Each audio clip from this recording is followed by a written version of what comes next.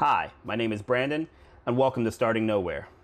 I got the idea to do this after a friend invited me to have a conversation in the middle of a worldwide pandemic and racial tension in the US.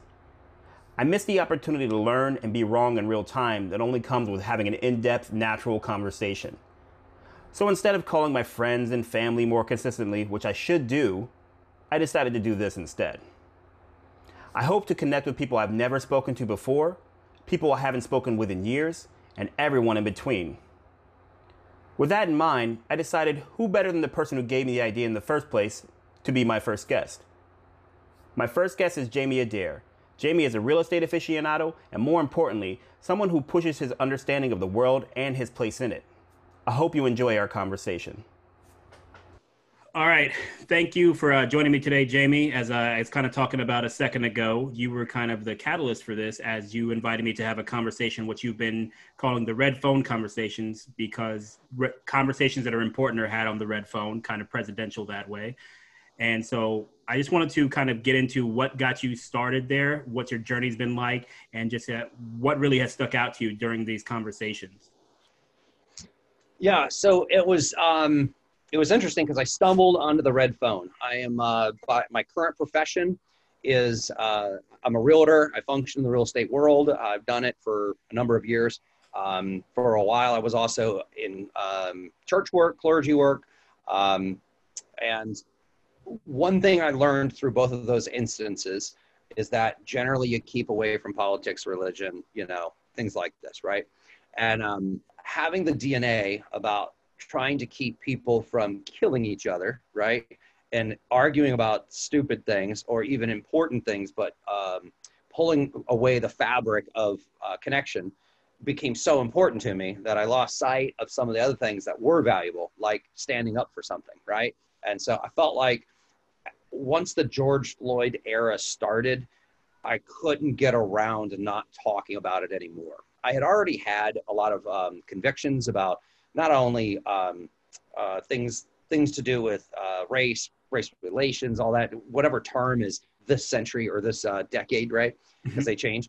But like, I had lots of feelings about that when I first started in ministry. I had a ministry called Revolution Student Ministries, and it was crossing the fence to reconciliation. And I had great big dreams, and it was a predominantly golf course community white church, and white kids, the whole nine yards, but we were surrounded by an inner city community that we weren't serving. And so I invited them over the fence to my community garden first, and then into the youth programs and things like that. And it was fairly successful, but I wasn't really supported. And so surviving in that environment was really tough. What was key though, is that I had tons of seeds sown around certain things that I had deep beliefs in. And when you're going out and you're starting a business or you're trying to run a regular old church, it's good to stay away from the things that divide people. You want to grow in unity, right? So there had been, you figure I'm 43 now, and I have probably not stepped on those toes probably since I was 24, so you got almost 10 years or 20 years of silence. And it wasn't that I wouldn't talk personally about it. I just wouldn't make public statements, because once people get heated and they get on social media, and we see this right now, they lose their mind. And I didn't want to be a part of that. I would much rather be effective, make life change through relationships. I'm still a big believer in that. But finally it came time. And I said, you know what? I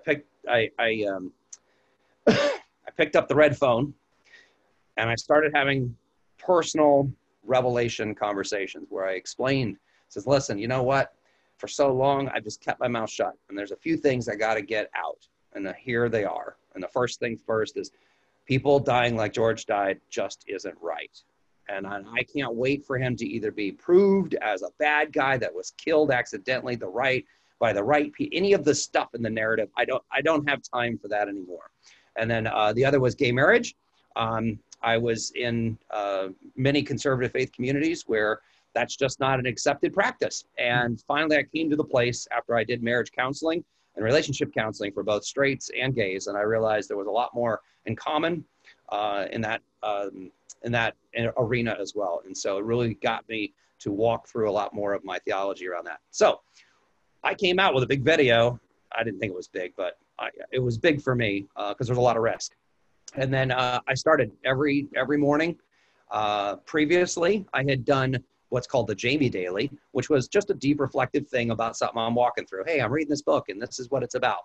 Well, when the topic went to, maybe police violence or, prejudice, whatever, all of a sudden it's a different tone. It's a whole different thing. And I'm doing the red phone and digesting my own issues through it, right? And then people took notice and went silent. The people who took notice and commented were people who were very comfortable and familiar with the topic. My friends, people who have known me for years, who've never known the side of my world, they just went silent. And I actually thank them for that, because I know that for many of them, they want to talk or think through this stuff, but they don't feel safe. They don't have the courage to be willing to do it. And so a lot of them were silent because it's like, let's go see what he does. Let's see how this works out for him, right? Yeah. And then the other half is like, all right, you are on crack and we're just not going to say it publicly, but we hope you come back soon, right? Yeah. And so that was my personal phone calls, and self-dialogue.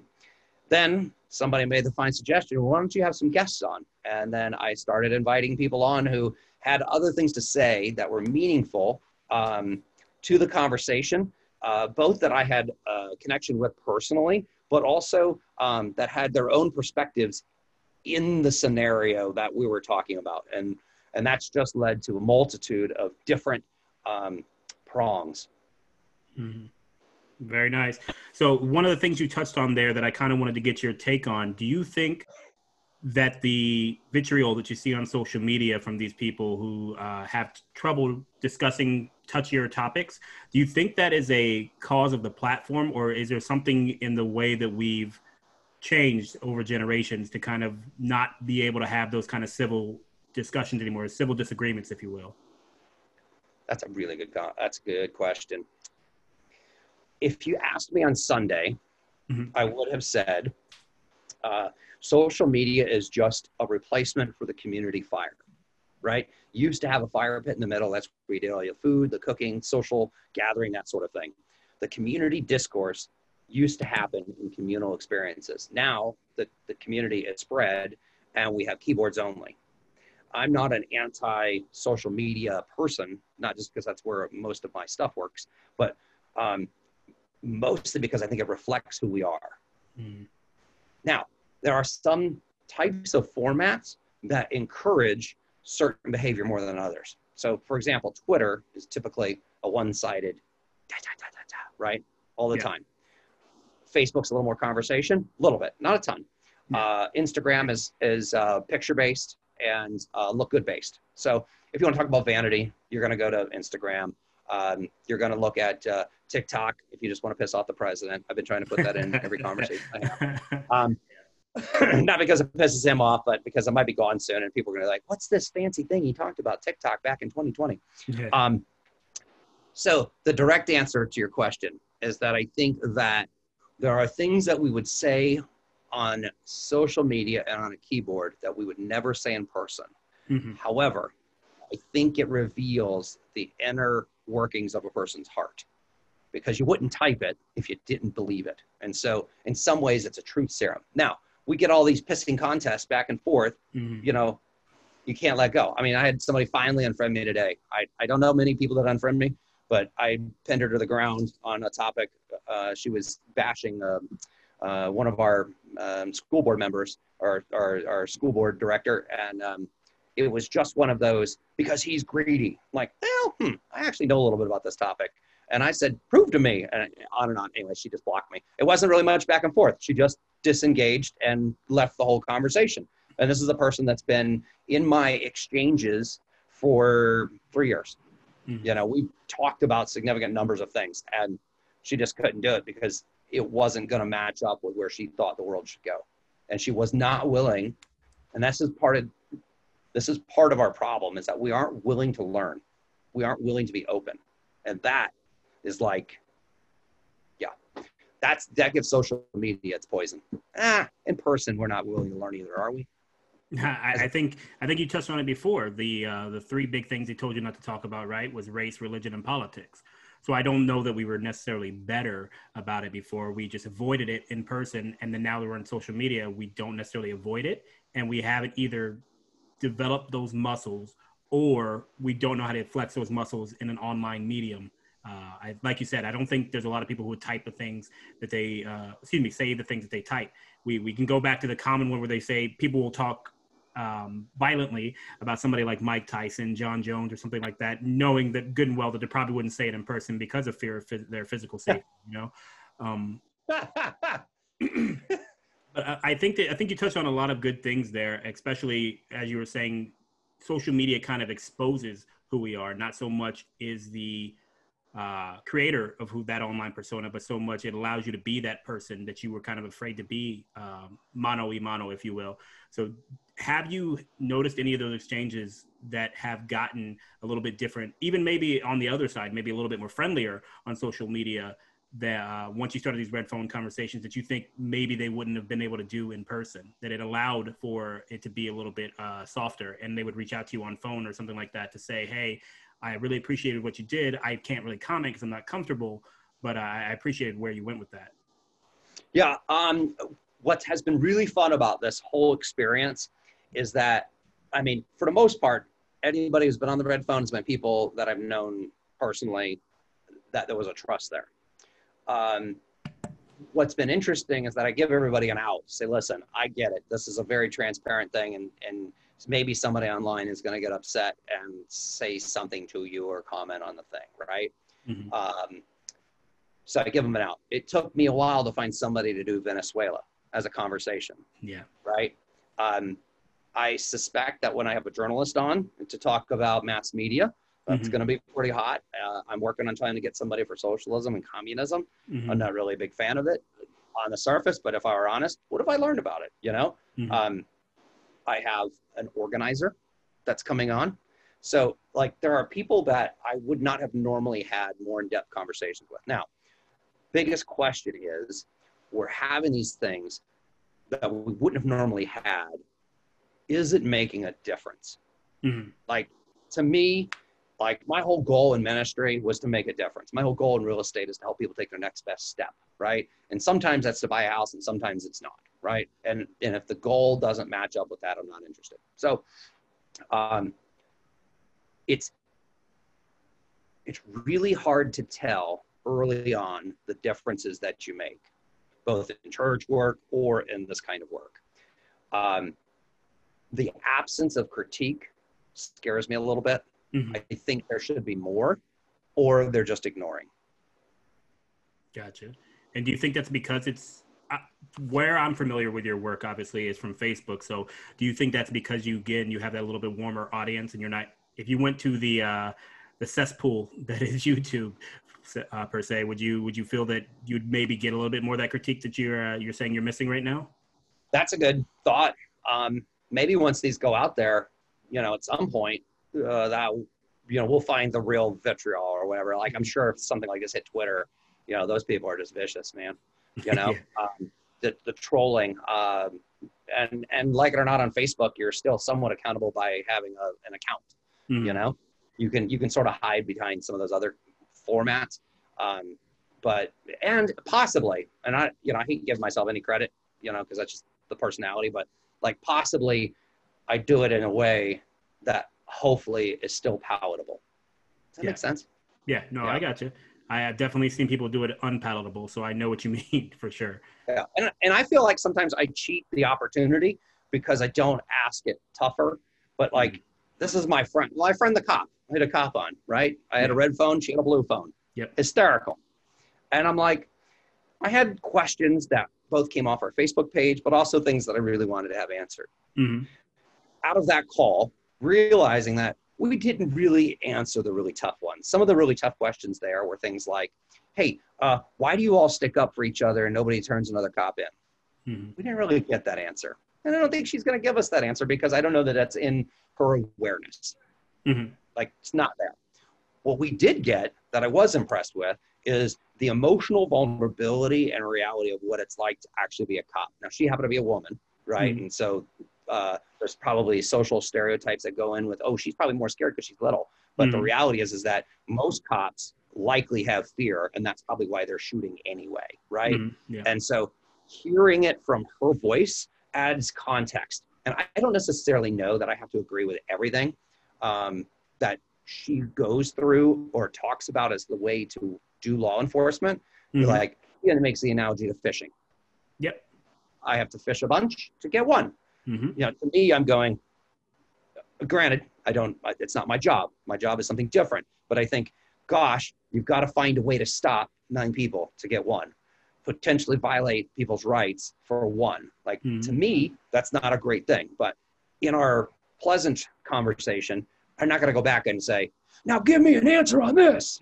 But it's thoughts that hopefully myself or other people still process and hopefully do it in a more dignified way. Yeah, absolutely. And I think, again, this is the first time I'm doing this, so I can't say that I'm going to be able to do that either. But I think one of the things you look at there, from my perspective, is potentially reaching out to them on those topics. And you said something there that I kind of want to dig back into. And on that note, you did say something there that I want to dig back into. I did not get a chance to watch that one. I know that you had her on recently. But are you saying that for the stop 9 to get 1, is that more of a quota thing that it sounds like? Or is it just more so she's saying that, hey, for every 9 people or so, and I know I'm not going to hold you to those numbers. I know we're just kind of just throwing them out there. But for every 9 people you stop, maybe one of them is actually violating some statute or something like that. Or was she saying I need to do that so I can get that number that I need to get to? Yeah, no, she didn't really talk about any quotas. For her, it was more, this is really what I learned. Well, police are trained to believe that everybody somewhere probably is going to be a criminal, or that your job is to see people as criminal. And there is not a innocent until guilty for them. It's I've got to prove that you're guilty, right? It's a different premise than your attorney in a court of law. And this is, for them, my job is to find bad guys. And for her specifically, it was, I've got to find bad guys, got to find bad guys, got to find bad guys. Oh, not a bad guy here. Oh, not a bad guy there. Oh, not a bad guy there. Ah, found a guy with a, AK-47 and some meth. Bad guy. Check. Got it. Right. So for her, it was, this is how policing works. During traffic stops, that's when they catch the lion's share of people that have warrants out, drugs, things like this. Right.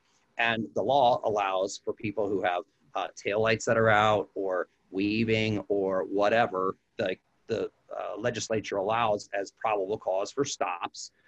Those things then allow her to do what she needs to do to determine if you're a bad guy or not a bad guy, and then moves on, right?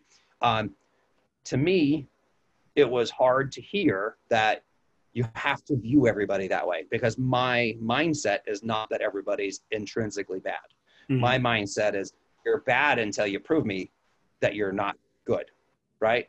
But if I went out with that mindset, I'd probably be killed. Like I'm going through the wilderness. So like their world sees everything as a nail because they're the hammer. He just makes the analogy about a fish. Exactly. And I think that's interesting. And again, I don't want to go too far into that topic because I'm not going to ask you to answer for the things that she said. But I do think that that's interesting. Obviously, that I have a military background, and I've known quite a few MPs, military police, and other infantry members and those type of things. And that's not the way they do it. And they're in hostile countries where the people actively, I shouldn't say that, not the people, but there is a certain segment of the populations that do wish to do them harm and anyone in that uniform harm. And they still can't see everybody that way. They have to see them as people until otherwise the situation calls for it. And so it's just very interesting in the way that the military tactics are in a very heightened and dangerous situation to where the police see it in what should be their own streets, And I'm not going to ask you to answer for that or anything. Well, I think we can go into that. She actually spoke to that. The best officers so far in her experience are ones that have been in military service because they have the heightened awareness of danger around and they know how to modulate their responses to it. She said that's where they get some of their best recruits is from the military. and of course, you know, if you're not really trained often, if you, you know, go through a few weeks, I'm trivializing this, but if you go through a few weeks of training, all of a sudden you've got a gun and you got to go stare down some people. It's a different scenario than you've been in Baghdad in the dirt and been shot at a whole bunch. Bullets whizzing by your ears freak you out a little less. They say that. They say that. I definitely, and I think I've told you this story before about a friend of mine who was in Afghanistan, and in Afghanistan, they don't really shoot at you as much. They send mortars, they send rockets and things like that over the wall, but they're not aiming. They're just blindly sending them and everything. And so, you know, the first time he was there, the siren goes off, he takes off, he gets to the bunker, he dives, cuts his elbow, like the whole thing.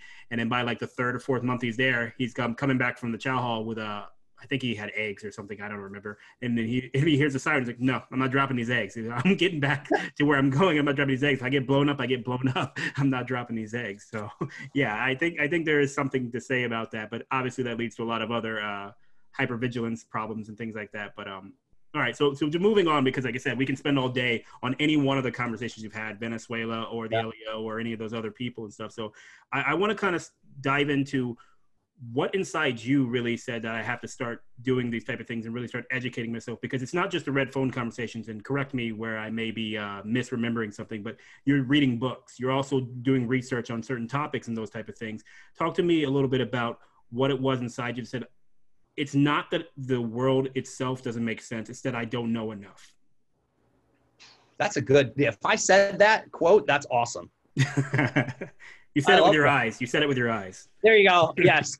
my heart was saying it. It's funny because that is really the exact phrase I feel like I'm living out, because there's a lot of times where I don't know it. Now, my Jamie dailies are generally things that I've either processed or am coming out on the other side. So I'm used to sort of preaching in a lighthearted way to my people, you know, but here's the things that I really feel like have been eye-opening for me. We as a people do not have a capacity to see things in multi-layers. It is either right or left, right wing, left wing. It's either all wrong or all right. And we as a people, and I probably believed this before, but coming through 2020, I've seen it even more now, that we have come to a place where we are willing to look past glaring, horrible, terrible things because it already aligns with the lion's share of our beliefs. Mm-hmm. And that's frightening. And no matter what side of the politics you're on, if you pick a right or a left side, there are things in both camps that we should be like going, huh? Wait a second. I never really thought about this. Personally, I've always felt like Black people matter, period. And I had to That's a very controversial stance to take. That's a strong stance. Well, I said something different. Notice that? Yeah. I didn't say Black Lives Matter. Mm-hmm. Did you? When I started, I would post whatever I had to say and then do, BLM or whatever. And it was really to tag that that's the topic, right? Right. Then it became that I was endorsing what the thing was. I didn't ever not necessarily endorse it. I was ambivalent to what the underpinnings of that particular cause was or wasn't. But the people who were, anti-Black anything were saying, don't you know they're socialist and they're the devil and oh my God, look at all these unpeaceful protests. I'll have to assume that accent was on accident. It wasn't a actual representation of anybody specific. That was more a TV preacher. Yeah. See that? Like waning of the hand. Yeah, I get you. But the thing is that I realized is that there is so much co-opting. Listen to this. This is important. There's so much co-opting of other people's stuff that it becomes really hard to separate being for something and not being for another. I kind of had to make this decision in my head, and I've not really made any massive claims or articulated it out to the public necessarily, but I said that I could be for Black lives, but I don't have to necessarily say that, oh, I'm in a line with Black Lives Matter, because apparently there's like a whole school of thought about that. So then I had to dive in. I'm like, what the hell does all this mean? Okay, let's dive in. Do you know how much reading you've got to do to catch up with them? Depends on Like who the them is. That's the part of the them, problem. this topic, this topic, this whole topic is of them, right? Them is everybody who says, because they send me all this crap on Facebook through videos. Oh, did you hear this conspiracy? Right. And then the other side is, by the way, have you read Mark's book on this? Or have you read that race and equality can only happen in a social system, that individualism doesn't work? Like, how many more college? I got a job, people. Like, like, how do you function doing these tools? Anyway, so started visited 2-3 times to a book club. It was Defunding the Police was the book. Like, I don't remember what the name of it was necessarily, but that's the topic of it, right? Currently reading Bonhoeffer, basically his whole life story, like tremendous, unbelievable depth of clarity that we should have right now in our moment. I studied, one thing got me triggered about this was that I had a very close person to me challenge me on the idea that more white people are killed by cops than black people. And I went, that's interesting. I didn't think that database even existed. Because a friend of mine tried to do some research about 6 years ago, and there was no database at that point. So he recreated the database. So I don't know where you're getting your data from. So I had to go and figure out what the heck. This guy clearly doesn't know what he's talking about. He's just getting it off of a news outlet, right? So I did probably, 10, 15 hours of research on figuring out where and who collects what data on deaths. And it's not, just go to the FBI. That's not the great data. That's not the best source we think it is. Only 40% of the police departments report to that. Okay. And then the second best source is crowdsourcing. Like, if you get shot and I know you, oh man, my boy Brandon, I got to report this, right? And then they go through all the medical and news reports, and that's how that gets done. And then there's another database that's probably the most thorough, which is the acronyms going out, National Violent Death something or the other, and that's the one that has all of the coroner's reports, medical and police reports, they make codes for each different thing. So if it was with a gun, if there was a threat of violence, if it was in a vehicle, in a home, each one of these has a different code, right? And then they have people that just sit there and code all this stuff. So the FBI one might actually be out of business soon because they're trying to get funding for it. And this National Database of Violent Crime, I think that's what it's called. So to answer your question very succinctly now, I'm going to copy and paste right to this part, is that I've ended up having to go on a super long journey of diving in deeply to the topics that I feel like I can wrap my brain around and come up with a solution. And that's usually where I've gotten my guests from too, because I know that I need more info about this. And having the community organizer, that was super helpful. I didn't understand. I went to 2 protests during this whole deal. Never done that before. I saw that. That was the comments on that one were good too. Oh yeah. I almost want to do it again just for more comments, but it was neat to me because I hadn't had the exposure. And so many people that look like me sit at home, they see the TV, they see the university mall burning, they go, oh my God, this is what it's all about. I'm like, can it really be all about that? Really? And you go out there and you go, oh, feeding the homeless guys over there, and they got water over here, and they're doing some chanting over here. I didn't know who was doing what. I didn't really understand the different roles. Like there's job keys. I didn't know that. That's why I needed the organizer to tell me. So went to the protest, checked that out. That was kind of interesting. Shocked. I worked through the thought, why are there so many white people here and no people of color? Like that was a big hang up for me. That was, and now that I've got that sorted out, it's not a great answer, but it's still an answer. There's some resolution there. So these questions in my book, my perspective, should not always end in more questions. You should get an answer. And I think some people just love asking more questions to ask more questions only and not really have any sort of resolution. So I've enjoyed coming up with a few resolutions along the way. Gotcha. One of them is I'm not really a big fan of socialism. So we'll touch on that in a second. But there was 2 things in there that I wanted to kind of pick up on before I moved on. You mentioned that he brought up the point that more white people are killed by cops. When you did your research, what did you end up finding out to answer to that? So best is my knowledge. Numerically, there are more whites killed by police officers than black people. However, if you take it per capita, the numbers are way different, right? The hardest part about when you explain that to people, then they go, and this is one of the other things I learned. You ready? I've got your question. I have your answer. You ready? Here's your answer. And then, here's another question. Yeah. I didn't really want the answer to the first one. No. Moving the goalpost is a very common tactic in those situations. Yeah, for sure. So you're so used to this. I didn't even know that analogy. Moving the goalpost. There you go. So then the problem goes to, well, more blacks commit more crime than other people. And unfortunately, as far as I can tell, I didn't do a ton of research on it, but per capita, there is an inner city that has a strong DNA around some criminal behavior, right? And then what ends up happening is that there's no, and I didn't know this. This was like news to me. Right. I would like to know what the source is. There's a source on this.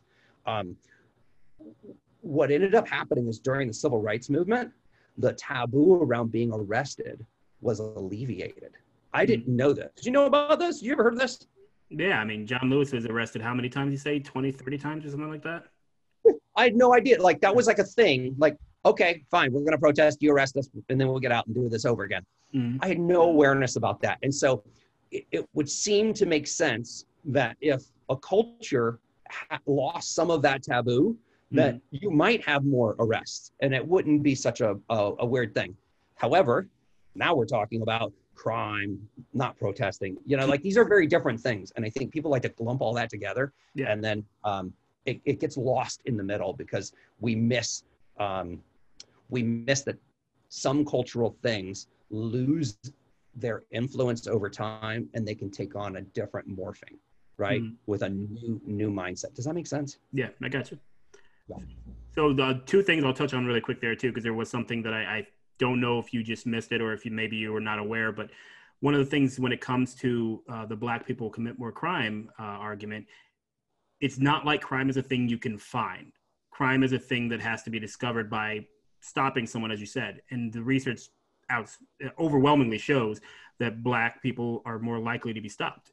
So if black people commit, and the analogy I've been using is that if black people smoke weed at the same number of times that white people do, let's say it's 4 out of 10. I don't know what the actual number is, but it's just for argument's sake, it's 4 out of 10. Well, if you stop 100 black people and you only stop 50 white people, it's going to say that they get arrested at half the rate. So crime isn't something that is just out there and it immediately turns somebody in. It has to be looked for. It has to be stopped. And if you're stopping a group more, which over-policing in the black community is a well-known fact as well, and again, the research bears this out, it's not just anecdotal, then you're going to have that. And secondary to that, like you said, the taboo around arrest has been removed because that is the reality of the black experience for a lot of people going way, way back, is you're going to get arrested. Not even specifically when you're protesting, when you're doing something, quoting John Lewis again. Right. You're quoting John Lewis again, getting into good trouble. You're just doing nothing and you're arrested for it.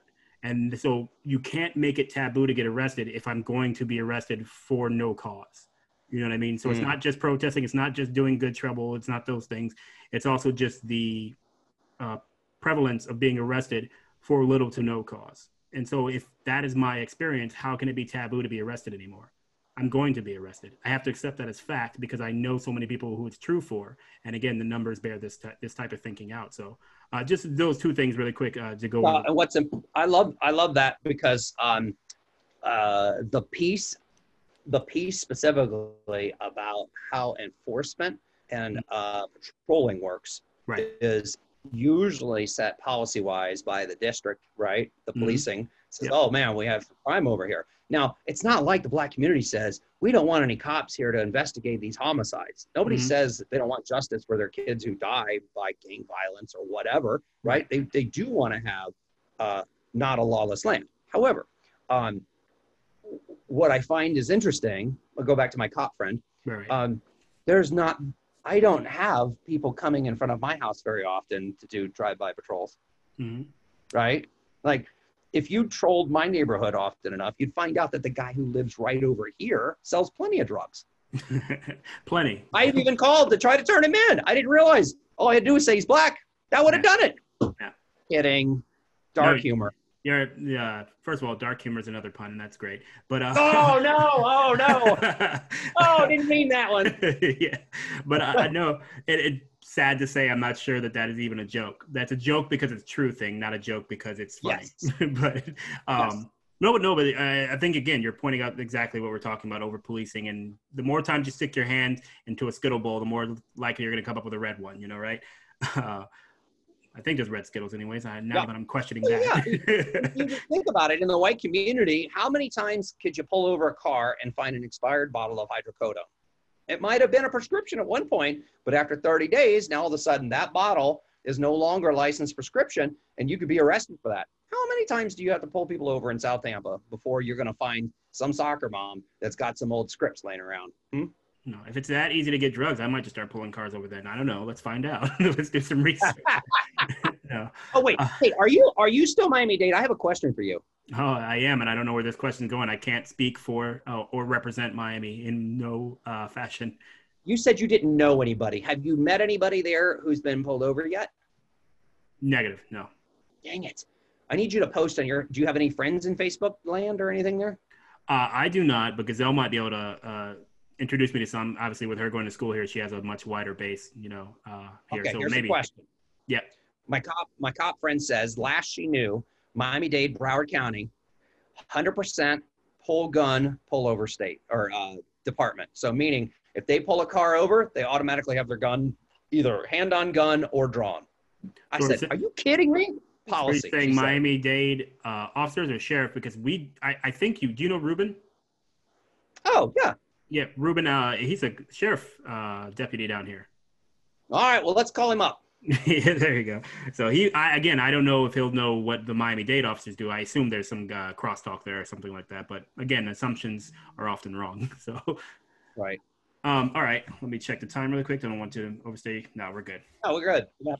Okay, so let's go. I want to get your most controversial thing I think that's been said on any of the Red Phone conversations you have. What to you really just shook you, and later you maybe found out it was true, maybe you found out it was false, maybe you knew it was false or true immediately, but just something that was said in any of those conversations. Did anything kind of floor you and make you really question if you wanted to keep doing that, or make you go, wow, this is why I'm doing this? Ooh, it's interesting. I would like to have something that was controversial that I go, aha, right? And I think in every conversation, like there's a little something in my head that goes through and I go, they may not be aware of how that might sound to others, right? Yeah. And every single one of my calls, I had a judge on, or a future potential judge, right. and I can't think of anything right now, but I'm just saying, like, all types of calls that I've had, there's been some where I'm like, I'm just going to let that fly and maybe somebody else will address it at some point. And I just, it's not my job to say, you said, that's not what this is. This is to help gain awareness. So, I think that for me, one of the best takeaways was from Scarlett. There's so many, right? I mean, like, you're talking about people I already love, I'm already endeared by and with, high school, longtime friends, but Scarlett, the Venezuelan, shared a very poignant thought. Her story is essentially that she, was an illegal immigrant here for a while, not by her own choice. It happened through a marriage situation. And she, her father lost everything back home, lost his farm, he came one day and the deeds were being given to other people, right, for his land. Like a real legitimate mid-level business owner lost everything. He's working today in Inner Bay as a horse tender, but he's here. And one of the most poignant thoughts she said was that our country, if we're not careful, will grow to hate each other so much that we could fall apart just like my country did. And I was like, whoa. She had a few more zingers in there, but like the vitriol that we have, especially during political season, during how we feel about each other, during whether it's a sort of a riot, a sort of a protest, sort of a, we get into these skirmishes and we just rip each other apart. And it's like, we could be that close. We could be, we could give just enough fuel, fighting so much for something that we could ruin the very thing we think we're trying to save. And I think she had such a beautiful expression of it because she saw the other side. And I think so often the Republican side might fight, oh, let's do this, and we're going to keep it this way. And they have no idea by doing this, they're going to lose all of that, right? Or the Democrat side is, fighting so much to do this other thing. And if you got that, you may not have the very thing that you say you thought you wanted, take it all from the rich, fine. Guess what? Where's all the rich? They move out. They take all the money with them, like there's basic things that we can see in other countries and cultures that are just normal to them that we think will never happen here. I mean, who thought we'd be out of work, out of building for 6 months? Mm-hmm. No, like I said, it can happen here. I think that is something that Americans seem to be learning a lot. I think when anybody in the military who's deployed, I think you can kind of see the differences in sacrifice that some people are able and willing to make compared to the average American. And I'm not saying that every American should be necessarily ready and willing to take that. That's exactly why people sign up for the military. But what I am saying is that when it comes down to it, what are we actually willing to sacrifice for the things that we want to get? And I think what she's talking about there is hopefully that we get there before we tear down everything we're trying to achieve. You don't want to tear out the foundation of the building while you're building the roof. It doesn't make a lot of sense. And again, I'm not a builder, but I assume that to be true. But I think that what she was saying there, and the fear from that, having seen it going down, hopefully will help her make that same realization to other people like she has done with you. And now I know you can share that message and everything else. So I hope that that's where we all end up and we keep having those conversations. But I also, at the same time, I will caution to using that kind of sentiment to avoid having those conversations, to avoid doing any of the work, to avoid letting things get into an argument, because sometimes you need to. Sometimes an argument is necessary. You're a married man. I'm in a long-term relationship, and I know a lot of people who've been in them. If you never argue, then it's going to fall apart in the biggest argument. You have to have those things where you actually get that out as well. And I would like to hope that that's what the country is going through right now, is some of those arguments that we've been putting off for so many years, and now we're forcing ourselves to have them. So, but like you said, Facebook is such a vitriolic place sometimes that I don't know when we haven't been having arguments, but so. Yeah. She made one point that was kind of interesting. She goes, if you don't allow somebody else to disagree with you, then maybe you don't really have the freedom that you think you have. Mm-hmm. I was like, ooh, that's pretty good too. I'm like, did you practice these lines? And it's just interesting. We're going to go socialism for a bit.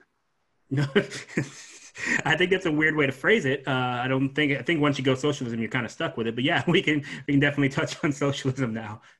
Well, it's fascinating. I'm coming into a lot, and I might get some more awareness later, and I might change some of this stuff. But absolutely, it was interesting to me, and I posted this a lot. I made a video today actually about this, mostly about the school board. But at the end of it, the gist is that I've been posting the same thing over and over again about when you come into power, what kind of leader are you going to be? Mm-hmm. I saw that. Right. Posted that a number of times. I got ready to send it last night, and Kari goes, you posted that before. I said, yeah, but it's even more true now. Right. So I watch as we tear apart our school board. We tear apart the superintendent. And right now ours is super upheaval. You guys have the luxury of having enough COVID that you don't have to worry about going back. We have to fight to either stay or not stay. I don't really have an opinion. My kids are going back for however long it's going to happen before we have a breakout, whatever. Yeah. Tomorrow morning at 8:00, they're going to start a new meeting to maybe redo all of these decisions they made, right? Yeah. But we have all these people who have such vitriol, and they have no awareness of what the system really is and how it works. It's almost like telling you in the military how to do recon or how to do moving troops and stuff. I wouldn't have a clue how to load a thing on a ship. I wouldn't have a clue how to move a satellite or a drone to do a thing, but yet I could sit on my couch and have an opinion about it. Right. Mm-hmm. And so socialism, we're going to go there. Yeah. It's interesting because I think there's a lot that people fight for inside of that idea, mm-hmm. that if they got it, I don't think they want it, but let's say they got it, whatever the they is, I'm just broad brush. When they get it, then they go, guess what? If you disagree with my socialism, in a country, a socialist country, let's say, you don't really have a very easy way to go and protest. Mm-hmm. Like, that doesn't happen very often unless you're literally trying to overthrow your government. In some countries it happens over and over again, I guess I've been told. Right. So, like, for me, I'm really diving into this whole idea of who will you be when you become the person in charge? Mm-hmm. Because, you could throw all this mud you want. This person sucks. This president sucks. This future president might suck. All these things. And okay, Mr. Big Pants, you'll become in charge. What are you going to do? Because literally we have people running for the school board that now are going to be school board members. Guess what? You're going to have to deal with what are you going to do during COVID? You had all these opinions before. Now what are you going to do? Mm-hmm. And for me, it rolled right into a lot of the socialism conversation, because you look at some socialism countries and they're not very open and welcoming. In fact, they're very closed, fear-based, and Mm-hmm. poverty mentality, and that's over glossing it. I get it. I know Right. there's probably some shining star somewhere, but for the most part, the freedoms that you get to protest here, the Mm-hmm. things that you get to say are whatever you want to say, you get permission to do that. I mean, I think something you touched on there that I have heard some stuff about is, I believe her name was Melissa Chen. She is a Singaporean journalist, and she did an episode of Joe Rogan's podcast, and she talked a little bit about that, how Singapore basically makes the United States look like a third world country. Her words, exactly how she said it. And she's, from Singapore, and she's lived here in the United States, citizen of the United States now for I don't know how long, and part of that is because of the socialism they have there. But she says at the same time, you like you just said, you don't have the freedom to say things. You don't have the freedom to protest the government. You don't have the freedom to do certain things, but you have a nice house. You have good support systems and everything. And I think ultimately what you're talking about there is what freedoms are you willing to trade for security? I believe it was Benjamin Franklin who said, I'm going to mess this up, but I think the quote overall is a man who trades security for freedom deserves neither, or something to that effect. yeah. And supposedly, again, I've not researched it. This was a banter that somebody had on Facebook. Supposedly Franklin, early days, wasn't pro versions of democracy. It was like some hybrid thing. Mm-hmm. And then like that phrase was acquitted to somebody else. And then it's always been said that it's Franklin. But basically, to your point, what are you giving up in order to have security? Mm-hmm. That safety blanket, because Social Security is a socialist infrastructure that we have. FDR, that was a good read. Yeah. I have not read much about FDR personally. Oh, man. I'm telling you, Trump and FDR, shockingly similar. That's a hot take. I haven't heard that before. I'll have to look that up. I believe you. I believe you've done the research, but that's just interesting. I never have heard that before. I would have never thought it. His personal biographers talked about how he was very short, very crass. He would get his people to fight amongst themselves to come up with a solution. And then when they would come up with something he didn't like, he'd just fire them both. Solid way. Like, what? Solid and he way did to lead. everything. He did everything by presidential executive order. And then I had no idea. Tons of what he said and did, like, went to Supreme Court and got knocked down. And he would just figure out a new way to write it again. But the country was like literally falling apart. And he was doing whatever he could. And this man was wealthy. I had no idea. His family had a lot of money. And so when he wanted to raise the taxes, you ready for this one? The man raised the taxes.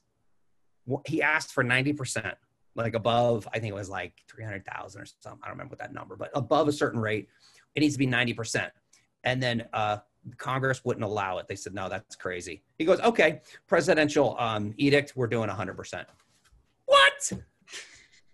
And then, of course, the Supreme Court knocked it down. But at the end of the day, like, you have our memory today forgets those things, and we just remember all the good about somebody, Social Security, Department of the Interior, the bridges, and all the stuff that they built, because you needed some work for these people to do, We're paying people to stay home right now. Yeah, well, that's an interesting point that you bring up there. And when it comes to socialism, I think that what American people should think about is we're never going to go fully to socialism. We're never going to fully go to communism. We're never fully going to go to any system. We don't even have a true democracy right now. You know, we're always going to have a hybrid system. That's what the reality of America is and will always be. And so I think when we're looking to include some socialistic endeavors, I think we have to first recognize we already have. And second, we have to recognize that we can't just say socialism bad, even though the construct completely is not great.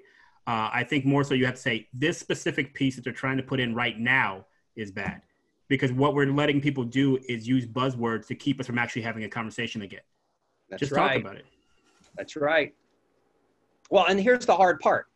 I think that what happens is that you see people protesting, and I'm going to use protesting the term of rioting, because right now this whole Portland thing and freaking Seattle thing, all that's no Black Lives anything. These are a very different experience going on. And then people can look to them and go, see, that's what socialism is going to get you. And you paint this big picture is being painted about how evil these people are. And then I once was a part of a page that got shut down. Sorry, what is that? I'm not familiar with that. Part of a page that got shut down. Oh, part of a page. I thought you said particle page. Okay, gotcha. Sorry, I apologize. Yeah, no, I wanted to figure out where to go to do a protest, see what that's even like. And there was like a page for it. So I joined or whatever. There was police in it that were undercover. There were other, super conservatives in there that were causing some sort of ruckus. I don't know. Sure. But I asked some questions about what does it mean to be, can we have real race relations, conversations, in light of individualism, capitalism, and democracy, or does it have to be in communism, socialism? What I got out of that, it wasn't a fight or anything like that, but it was such a strong, full version, deep mouth sandwich of that where that conversation was going to go, that I realized very quickly, if anybody who wasn't open, heard or felt the passion around that, would automatically just shut it down directly and say, see, that is what's happening in Portland. And some people in that same group had been out there, came back, and was talking about how wonderful it was. I was like, oh, I don't know if I'd be bragging about that, you know? I think what you touched on there as well is my personal perspective is what causes a lot of the problems we have, is in that people don't know how to talk respectfully, particularly when they disagree. I think we already have a problem speaking respectfully to one another on a lot of topics just because of the way we've communicated over the years, but especially when it comes to somebody disagreeing, because I find that if I usually try to do this, and it's not always effective, and I'm not always great at it, but I use overly formal language, and it usually disarms people. Not always. People just, if they want to be vitriolic, they're going to be. But sometimes if you use overly formal language, especially in social media, it's weird for them to call you an idiot if you're like stating whatever fact is or whatever stuff is. You use no name calling, you don't do anything, you just kind of point those things out. But again, I think that's why those conversations, like you said, if you're not open to the passion, as you called it, I think it's disrespectful language. If you just said what you had to say without doing that, you could have a lot more conversations and maybe even get somebody to see your point of view a little bit better. Yeah, maybe I should change that word because I think your point is so well said, especially when we communicate with each other. What I was experiencing with them, I think, was such a dogmatic, taken for grantedness and the depth of the overthrow that they wanted to see. Yeah. Right? This isn't just a defund the police conversation. This was much deeper than that. And I'm like, gosh, I'm just not for that level of whatever you're talking about. I mean, if we all need to be equal financially, and you basically, some of this went to the point of, we came here and stole the land from the Indians, so we should go ahead and do a re-steal and, disperse among everybody. And this wasn't necessarily, African Americans are here and they're broke and they need to be given something. This was much more redistribution of all wealth. And, as a realtor, property owner, that's a thing for me. Like that's part of what makes how our system works, is because you have ownership of a thing and you're going to have appreciation. And under what they were pitching, the idea was that if you have appreciation, they just take it away and give it to other people. Yeah. And I'm like, well, yeah. And I think I started getting all scratchy. I shudder to use those people as too big of an example because I don't think it matters what topic we're going into. You're going to have somebody who is an extremist, right? So yes, there are people who want to abolish the police, and I think we touched on this when we talked on the Red Phone conversation. The people who want to abolish the police. Not most people do. There are people who want the police to be able to do whatever they want. Not most people do. And it's the same thing when you're talking about socialism. It's the same thing when you're talking about redistribution of wealth. There's not a lot of people who really want to do it. But again, a lot of times, depending on your politics, you'll see it as everybody wants to steal from the poor, or everybody wants to give out all the rich money to everybody else. And you have to take, I think, a more centrist position on that and say, well, not centrist position, but more so see that that's the extreme and you're just posting the extreme side of what you disagree with to make your point. And it's not very effective for anybody.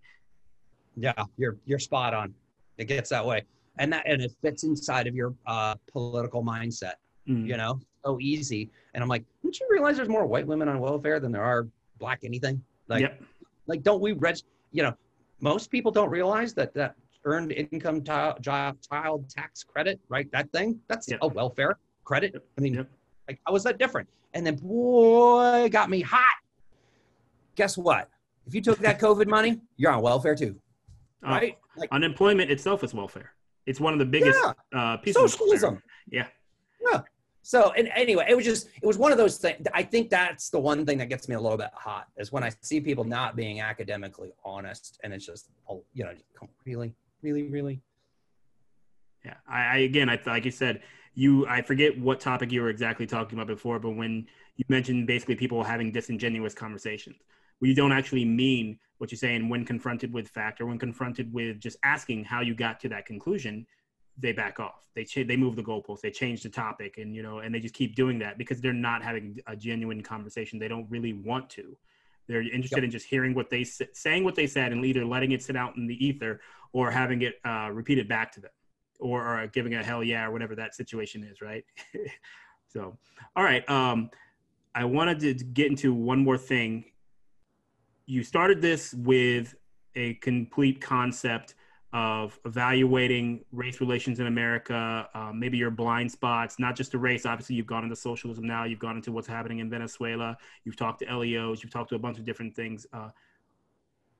Where do you think you are now as far as that process goes? What are the things that you've really learned over the past couple of months that you've been doing this? I believe it's been 3-4 months now.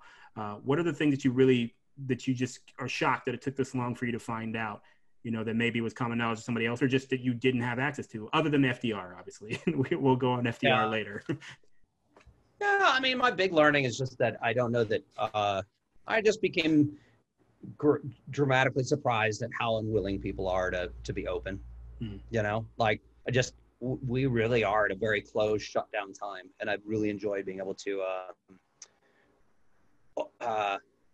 you figure, the smallest of the videos got 500 views, but you're talking an hour-long video, so I think it's like a half view of the video counts as a view or something. Like I don't think on Facebook it's a scroll, but anyway, there's exposure that people are getting to it, and if it's not just from my own learning, then at least there's others that have an opportunity to hear some of this stuff in a medium that they may not already be going to, right? Or that they're already going to by itself, but they're not going to go out and YouTube. Differences between communism and socialism, it's just not their thing. Here's what's my crossroads right now. Yeah. I have never in my probably entire life, especially adult life, ever had any interest in advocating for, helping, or in any way, shape, or form being engaged with political people, figures, etc. Ever. Yep. Then I had a conversation with a judge candidate at one of their fundraisers. Somebody who I met doing social justice work said, "Hey, come to this fundraiser. I want you to meet this guy." So I met him. We talked. Very down to earth, fascinating conversation. Basically learned about what it even means to be a judge, not just wearing the robe, but more like you can't advertise, you can't this, you can do that. This. Did you know that judges don't practice generally in the area that they came from? So if you did divorce work before you were a judge, after being a judge, or when you get in the pulpit or whatever they call that thing, then you might do divorce, or I'm sorry, you might do probate. You know, like it's not like you have an expertise. So you go in as a newbie. I had no idea. So after I had that conversation, I said, you know what? I do this red phone thing. And like, I think people would like to know what you're talking about. Like, this was interesting to me, like this piece. So we had a red phone. Oh, and this was fascinating. He says to me, because I asked him about either a Black Lives issue or a prison, school to prison pipeline. And I said, you know, tell me about that. And because he was currently working or had recently worked with the sheriff's department, he had a very close connection to it. And he goes, you know what I do think, because he's going to be a judge, he says, I do think that there's a massive discrepancy in the prosecution of these crimes, that maybe cops are or aren't arresting properly, but at the end of the day, Black people are definitely being treated differently in the court system, and that should change. I was like, well, that's interesting. Now, once he becomes a judge, he can't say any of that stuff, right? Yeah. Once he becomes a judge, you're going to see that clip showing up on his opponent's ad campaign, you know? The key said. But what's interesting is that the day after that happened, I got another political candidate that's running for my local district, state rep. And they're like, hey, I saw your red phone. Would you mind if my candidate comes on? Oh, what do they do? Like, what is it? So it got my brain working, and I said, I don't really know exactly what the state rep exactly does. How much do they make? What's their role? I know they're supposed to make rules and laws and stuff, but what if I don't know? Maybe the public doesn't know. Would the public like to know? Could I make it entertaining enough, interesting enough that people would watch it, you know? And then I called the incumbent and I said, hey, I'm working on this other person. Do you want to do it?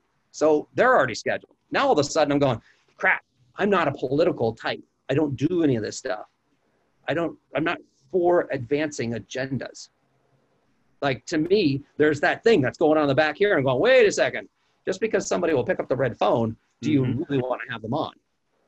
And so this is what has been my self-discovery. Is that as long as I'm true to the purpose of education and open heart, I'm good with it. So long as it advances those two things. Now, if it's all about your the political position and my opponent sucks and they believe in abortion and I don't believe in abortion, I'm not really interested in any of that. That's not something I want to have a dialogue about. Right. I want to have if you've never had any experience in office, I'm okay with that. We don't have to prove that you're a schmuck, that you haven't had any experience. Let's talk about your current life. Let's learn about that. We can do that, right? And then if you're in office, tell me about, how is the mustard made? How do you make the sausage? Like, you know, we've heard pork spending, right? We've heard gerrymandering. Like, what does that even mean, right? You might add some syllables to that word there. Well, and sometimes you gotta really ham up what you don't know. Gerrymander, right? But like, part of it is the open, willing to ask. Because if you're sitting in a HOA meeting or a homeowner like your neighborhood association, there's 50 other people there, you're not going to ask that question. You don't want your neighbor thinking you're a schmuck. You know? Why is it that our district stops at this street and then goes over to this street? Let's talk about that. Like, does that matter? You know? Or whatever. And it's not to get that candidate to look bad, but if you have the experience and you can tell me, when you go to Washington or Florida bar, where do you report to work? Okay, when you get there, how do you make deals? Like, tell me how that part works. And if somebody's not interested in those conversations, like the education, the learning of it, I don't know that I'm really for it. So check back with me in like 6 months. Well, look, man, I know you got to go here soon. So I just want to say thanks for, first of all, doing this, but also just thanks for doing what you're doing in your own personal life. I think you are helping and influencing a lot of people. You're influencing me. I know that you've got 2 boys you're raising as well, and I know that you're influencing them in very positive ways. And at the end of the day, I think what you're doing that I really appreciate is you're asking questions. You're looking at yourself and going, I'm not what I can be. I may not have learned everything I need to know, and what else is there out there? And I think if we can get 90% of people to do that, we'd be in a way better place. Just ask yourself. Just try to find that stuff out. You know, so I really appreciate what you're doing. And like I said, thanks for inspiring me to even start doing these as well. Hopefully I can be halfway as good at them as you are, and maybe learn something myself. So before you go, if I were to put a tagline to this episode or whatever I'm going to call it, what is your tagline? What do you think your tagline would be? Open minds and open hearts can change the world. There we go. We'll put it on a bumper sticker and make it official. Awesome. Well, thank you very much for taking this time, Jamie. I will talk to you later, and I'm going to go ahead and stop the recording.